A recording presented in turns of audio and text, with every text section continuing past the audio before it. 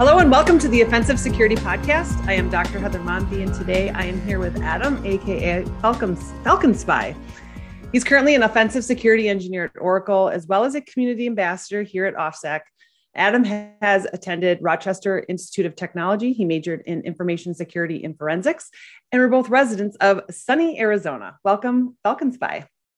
Hey, thanks for having me. So tell us a little bit about your background and just how you got into cybersecurity. How did you get interested in cybersecurity? So I originally wasn't in the cybersecurity field, even though I went to RIT for a degree in information security and forensics. I originally actually went to RIT for a computer science degree. Realized in probably partway through my freshman year that it really wasn't for me. And I guess the catalyst towards wanting to join the cybersecurity field, there's a bunch of high profile hacks at the time, and they were crime related, but it was still somewhat interesting to kind of read about it. So I think it was about OSCP at the time, and I think it was the Sony major hack, where their source code for the PlayStation was leaked or something. I can't fully remember, but I was reading about it, and I really wanted to understand what was going on with how they did what they did, but I also wanted to kind of be that person who helps stop that. I like being able to understand what happens, but also being able to fix things. I guess I like to fix things. So yeah, that's kind of really what got me interested in the field. So after reading about the high profile case and not really enjoying computer science, I made the switch to information security and forensics. And then, I graduated from RIT. Didn't necessarily be in the field immediately. It took about 7 years to get here. Couple of, I guess, missteps, but I had some people who helped guide me back to, the field. I got my OSCP certification, and then, I joined Oracle and OffSec. Okay. All right, great. So one thing I always like to do is I always like to start out conversations of just tell us a little bit, just something interesting about yourself it's not related to tech, it's not related to cybersecurity, it's not related to computer science, just something completely just an interesting tidbit about yourself.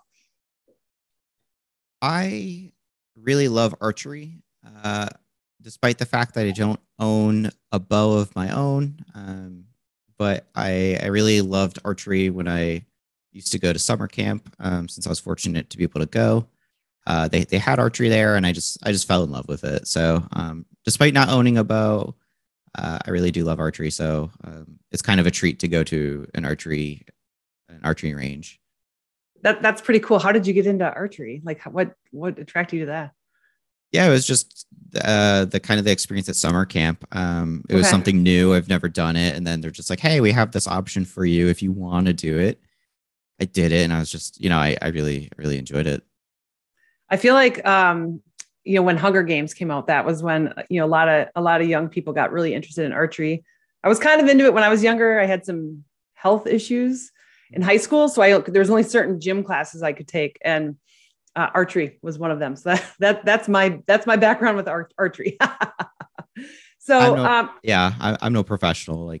I know the different kinds of bows, but I'm not, I'm definitely no Olympic shooter here. I definitely hit the outsides every now and then. All right. I always like to know just something a little bit interesting about people that just is not related to security at all. So thank you for that.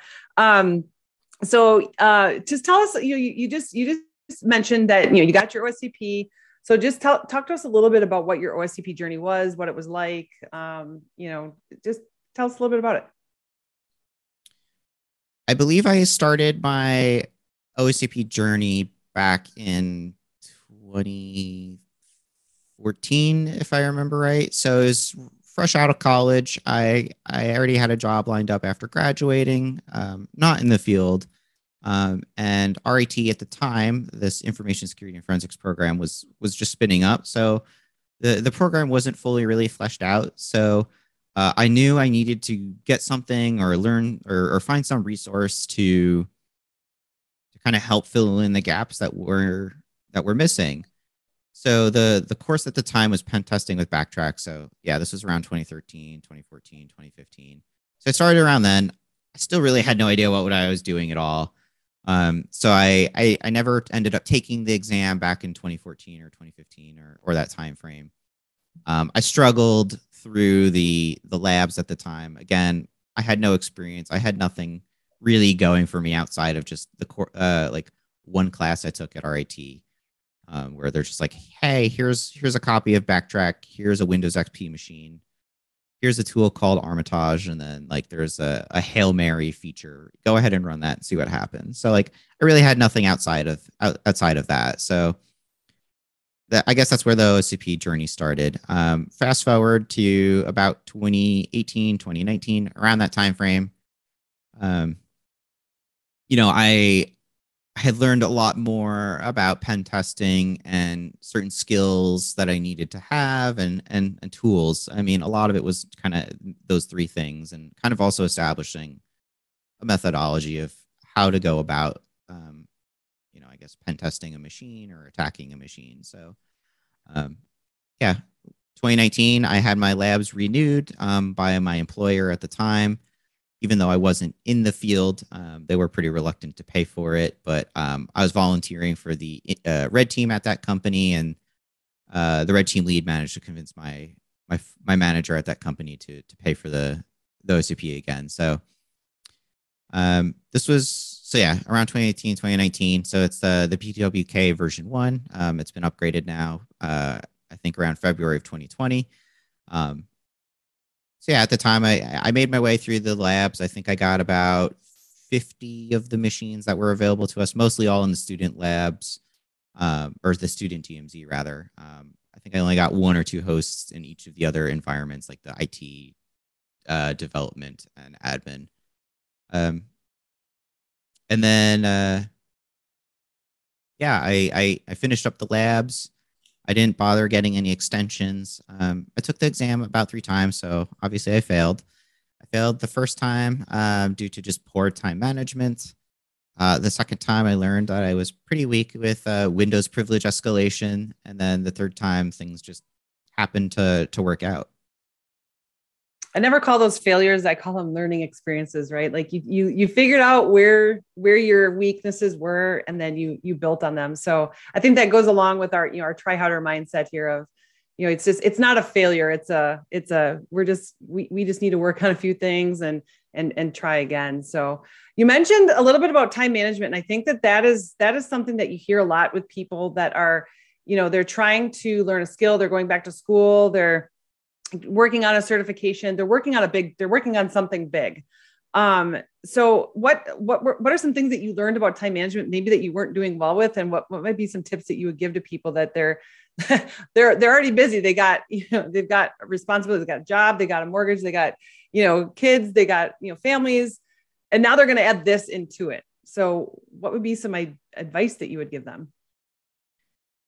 Yeah, so with time management, I learned real quick during my first Pen 200 exam that I had poor time management. I spent about, I think, 10 hours on my first machine, and without moving on, without taking a break, it was just miserable. I finally managed to get into the machine, but like I wasted so much time on that machine. I didn't even look at anything else. And by the time I think like 18 hours rolled around into the exam, and I never slept on the first exam. Like I stayed up the full 24 hours, which was also another huge mistake. So after taking the first exam and unfortunately failing it due to my poor time management, I made sure for the second exam that I made sure I was managing my time wisely. So I took frequent breaks during my exam, every 2 hours, regardless of whether I made progress on a machine or I didn't. I would just go take a 10, 15-minute walk, or go do something that was not just computer related at all.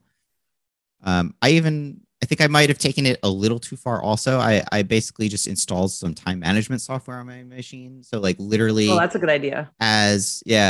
Literally as I was taking the exam, I would start the timer, and it would track how long I worked on a specific machine. So like I made it super granular, probably a lot more than I really needed it to be.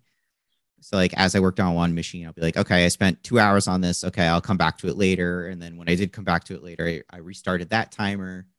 So like I knew how long I spent on each individual machine while I was working through that second exam attempt. What about for people that they're studying and they're preparing for this? They're not necessarily ready to take the exam, but now they're studying for this and they've got all this other stuff going on in their life. How did you find the time to, prepare to take the OSCP?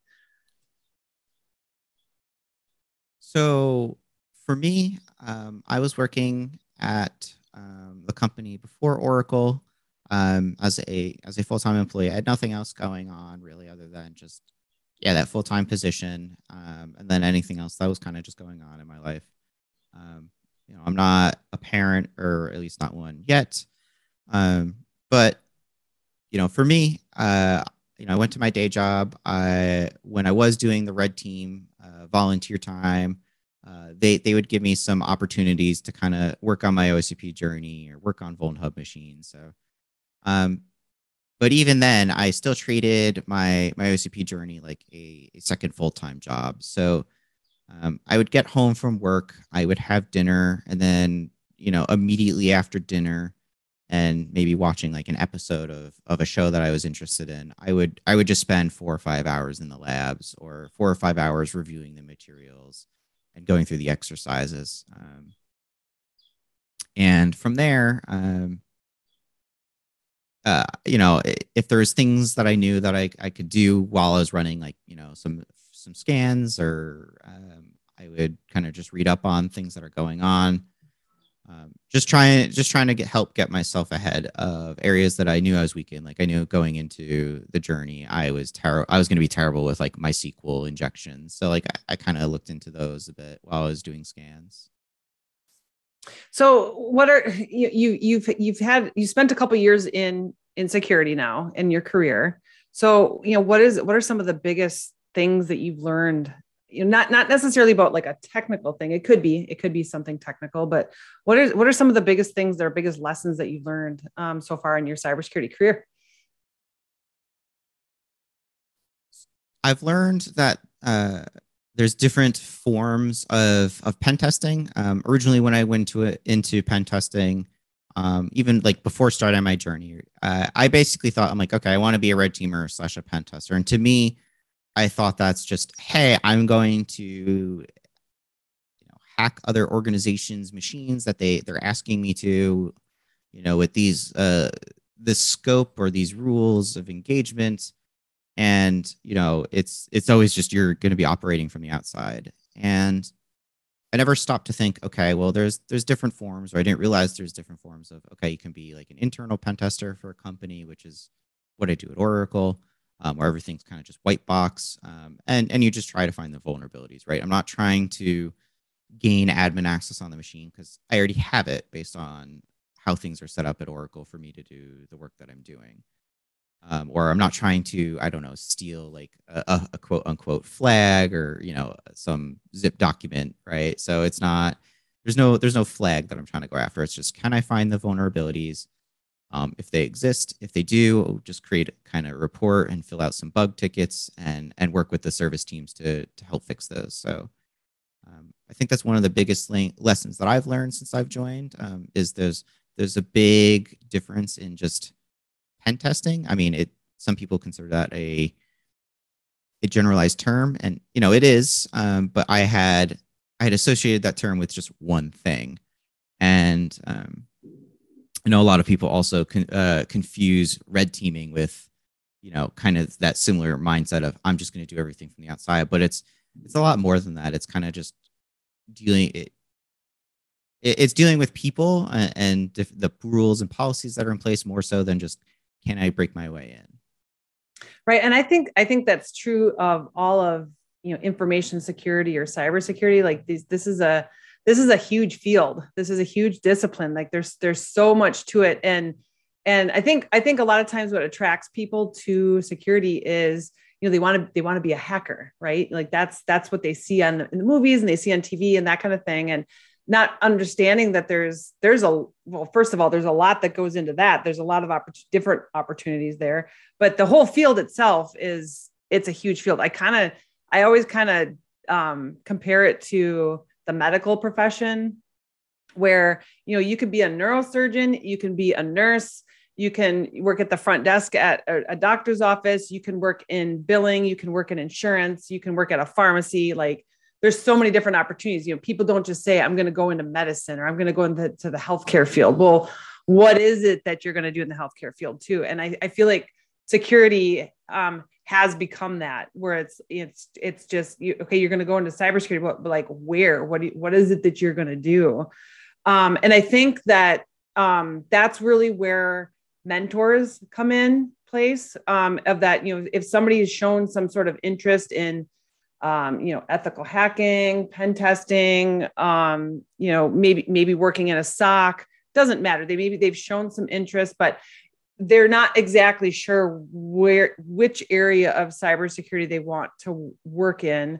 And a mentor oftentimes can come in and help that person and guide that person, give them some suggestions of, this is a route that I think I want to take in my career. Can you help me? Right. So have you had anybody like that in your career where you said, okay, I'm interested in this, who around me can help me figure this out? Yeah, I've had a couple of different mentors through my journey to get where I am today. One of them was at one of my former employers. They were pretty well known in the field at the time. I'm blanking on the name because it was so long ago now, and I remember it just being an alias. That is the kind of the part that I had fixated on. It was a member of Crack or Loft, I think was the group name. I'm blanking on. But yeah, so I remember working with this person and asking them a bunch of questions while I was working at that company. What's the different things that I can do in pen testing? Like, what are the steps I can take towards getting to where I want to be? And they had provided me some information and some guidance, but it wasn't everything that I was kind of really looking for to get out of it. This was just really high level. And, to be fair, they're probably a fairly busy individual. So in any case, anything that they were willing to give me, I was accepting of it. And I tracked down whatever they told me. Fast forward to another former employer, where I was volunteering at that red team. This is where I'd gained kind of like my new mentors. They kind of just said, hey, you should go get your OSCP certification if you really want to be in this field. It'll help you at least learn the methodologies and have kind of like the skill sets, the mindsets, to get you prepared to be in here.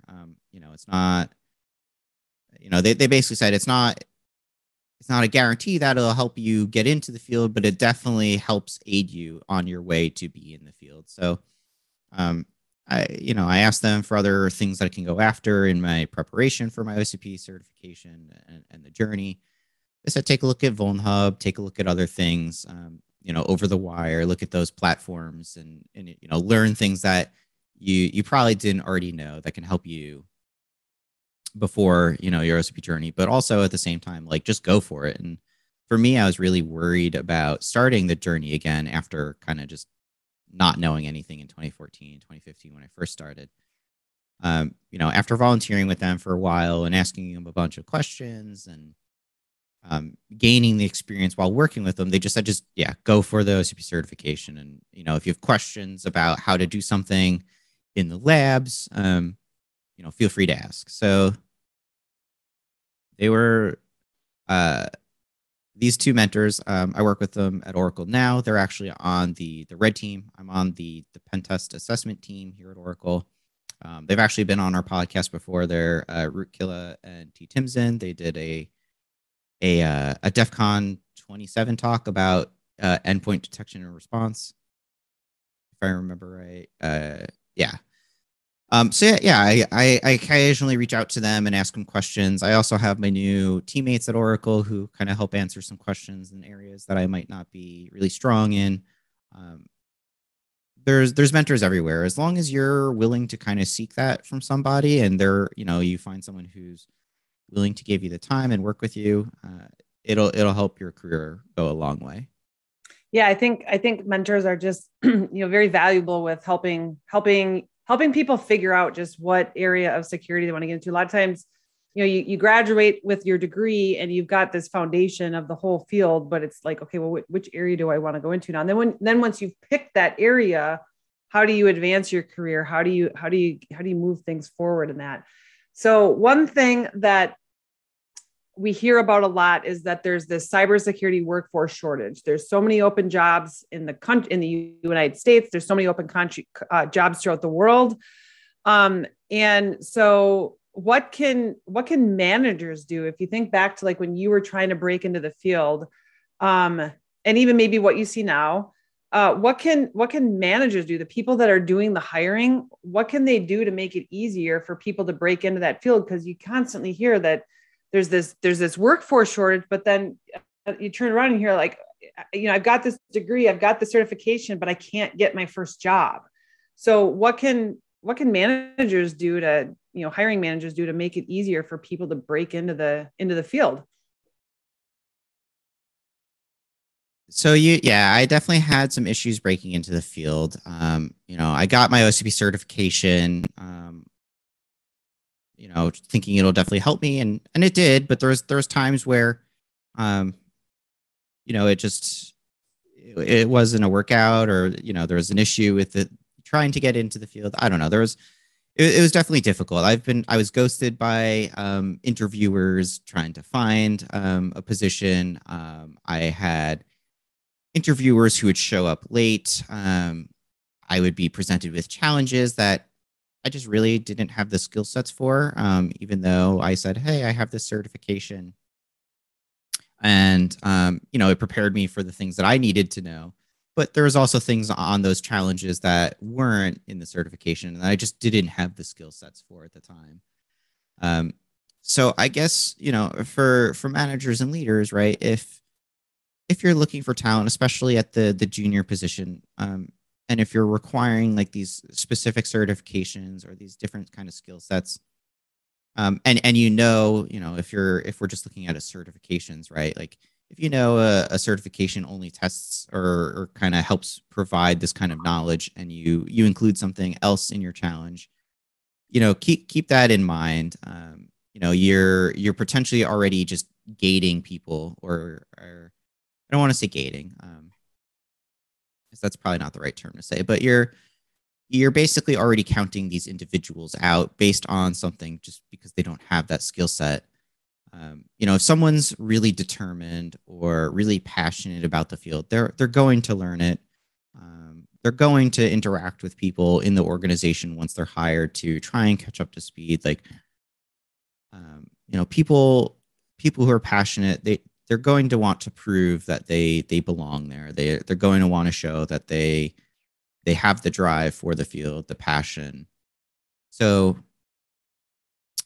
I guess just give some of these individuals an opportunity outside of the challenge, or recognize that the challenge may not be for them, but I understand it's there for a reason, to test what they know or don't know, but that is a potential reason as to why I guess we're seeing such a shortage. We have these individuals who have things, just going for the OSCP as an example, like they might have their OSCP certification. They have that methodologies and the skill sets that we're trying to teach them through their journey, but they don't have the other skill sets. So now they're kind of being blocked by that. So, Oracle didn't provide me a challenge. I came in as a junior pen tester, and I still show the same level of dedication as I was going through my journey for the Pen 200, or OCP certification rather. I still show that same level of dedication and passion to the field. I still show it to the team at Oracle, and I want not saying I'm trying to prove myself to them, but I want to show that I'm here to help the team. I want to show that this is for me, and that because you were willing to take the chance on me by not providing a challenge or looking past a challenge if they provided one, that I'm going to give everything that I have to this position and to my passion. Yeah, I think that on one of my previous podcast episodes, I interviewed Dr. Timothy Summers, who he wrote his doctoral dissertation on how hackers think. And the premise is that there's technical skills that are needed, but there's also this innate curiosity and creativity and looking at the world just a little bit differently. And so the conversation goes to when you're hiring people, look for those skills, look for that curiosity or that desire to learn. And, some of those characteristics that not everybody has, that technical skills can be taught. And the way I sort of look at, challenges during an interview, I look at them from a couple different ways. Like, yeah, you kind of want to know where somebody is on their skills. People are always nervous in job interviews to begin with. I mean, you're already in this stressful situation. But I really kind of view like challenges should be, all right, we really like this person. We really like the characteristics they have. They've got all the things that we're looking for. Let's see where they are technically and where do we need to train them on and where are they already really good at and how do we get them, where we need them to be technically. So, there's a lot of talk right now about hiring for those characteristics, and we can teach, some of if there's gaps in those technical skills, it can certainly be taught. So if you were starting over, like, let's say you go back, 7 years, I guess 8 years. If you were starting over, if you're starting your cybersecurity career over, what might you do differently? I think I would probably go back and immediately try to seek out that mentor. I waited a bit to do it, even after joining the workforce. I had talked about that member who was part of Loft, and it took me a bit to find him. It was just I struggled to do even anything in the pen testing with Backtrack course, Pen 200, and yeah, just finding mentors who are willing to take an interest in your journey. As long as you're willing to show that you're willing to put in the work and that you're passionate about Right. something, that really helps. So I would definitely try to make sure I found that mentor immediately after I had graduated from RIT, because I knew that the program was just starting. Now the program, it could be much better for all I know, but even so, right? I think as soon as you find mentors who are passionate in the field as well, and they like to give back to others, and they want to see others succeed, and they're interested in your journey, I think that's the first thing I would do. Okay, great. So we're starting to close up here. So let's talk about some of the things that maybe you're working on right now, and what kind of projects are you working on that you're excited about? So I'm working on a pretty high profile project at Oracle. I can't unfortunately go into too much detail about it, but it's really interesting to work with the teams that I'm working with on this project. The different services that we're interacting with. There's a lot of things that I'm learning about that I've never really delved into, never really thought about in terms of a service, how these services interact with each other in terms of like protocols and things like that. At least from an Oracle perspective. For OffSec, there's plenty of things that I'm working on with TJ for community side to help engage people a bit more and get them interested with the things that we're offering. So I know we're looking to create some virtual machines that people can get into, similar that you would find on Proving Grounds or VulnHub, where if you do manage to root the machine or gain admin or just get the flag, right, where we're hopefully looking to offer some Pen 200 vouchers for people to kind of start their journey who either have the skills to start it, but they don't have the funds, or they don't want to pay the funds, whatever it may be, right? But like we're looking to create these events that engage you to help you potentially start your journey. Awesome. And last question, what do you think is, or what do you see is the next just big thing in cybersecurity, in any area of cybersecurity, not just ethical hacking or pen testing, just in any area of cybersecurity? What do you think is the next big thing? The cheap response would be, blockchain and NFTs and web and the next Web3. But I guess, I'll say that, but I also want to say, I guess, kind of just social engineering. I think that could be a nice big area, right? A lot of it comes down to these different like phishing campaigns and all these different kind of methodologies and attacks to getting information out of people to help you kind of aid you in your target, or if you're doing these CTF events where social engineering is a part of it. But humans unfortunately are kind of, I guess, the weakest link at the same time, just because people do want to be helpful, myself included. I fall victim to trying to be too helpful at times. So I think that's a pretty big area.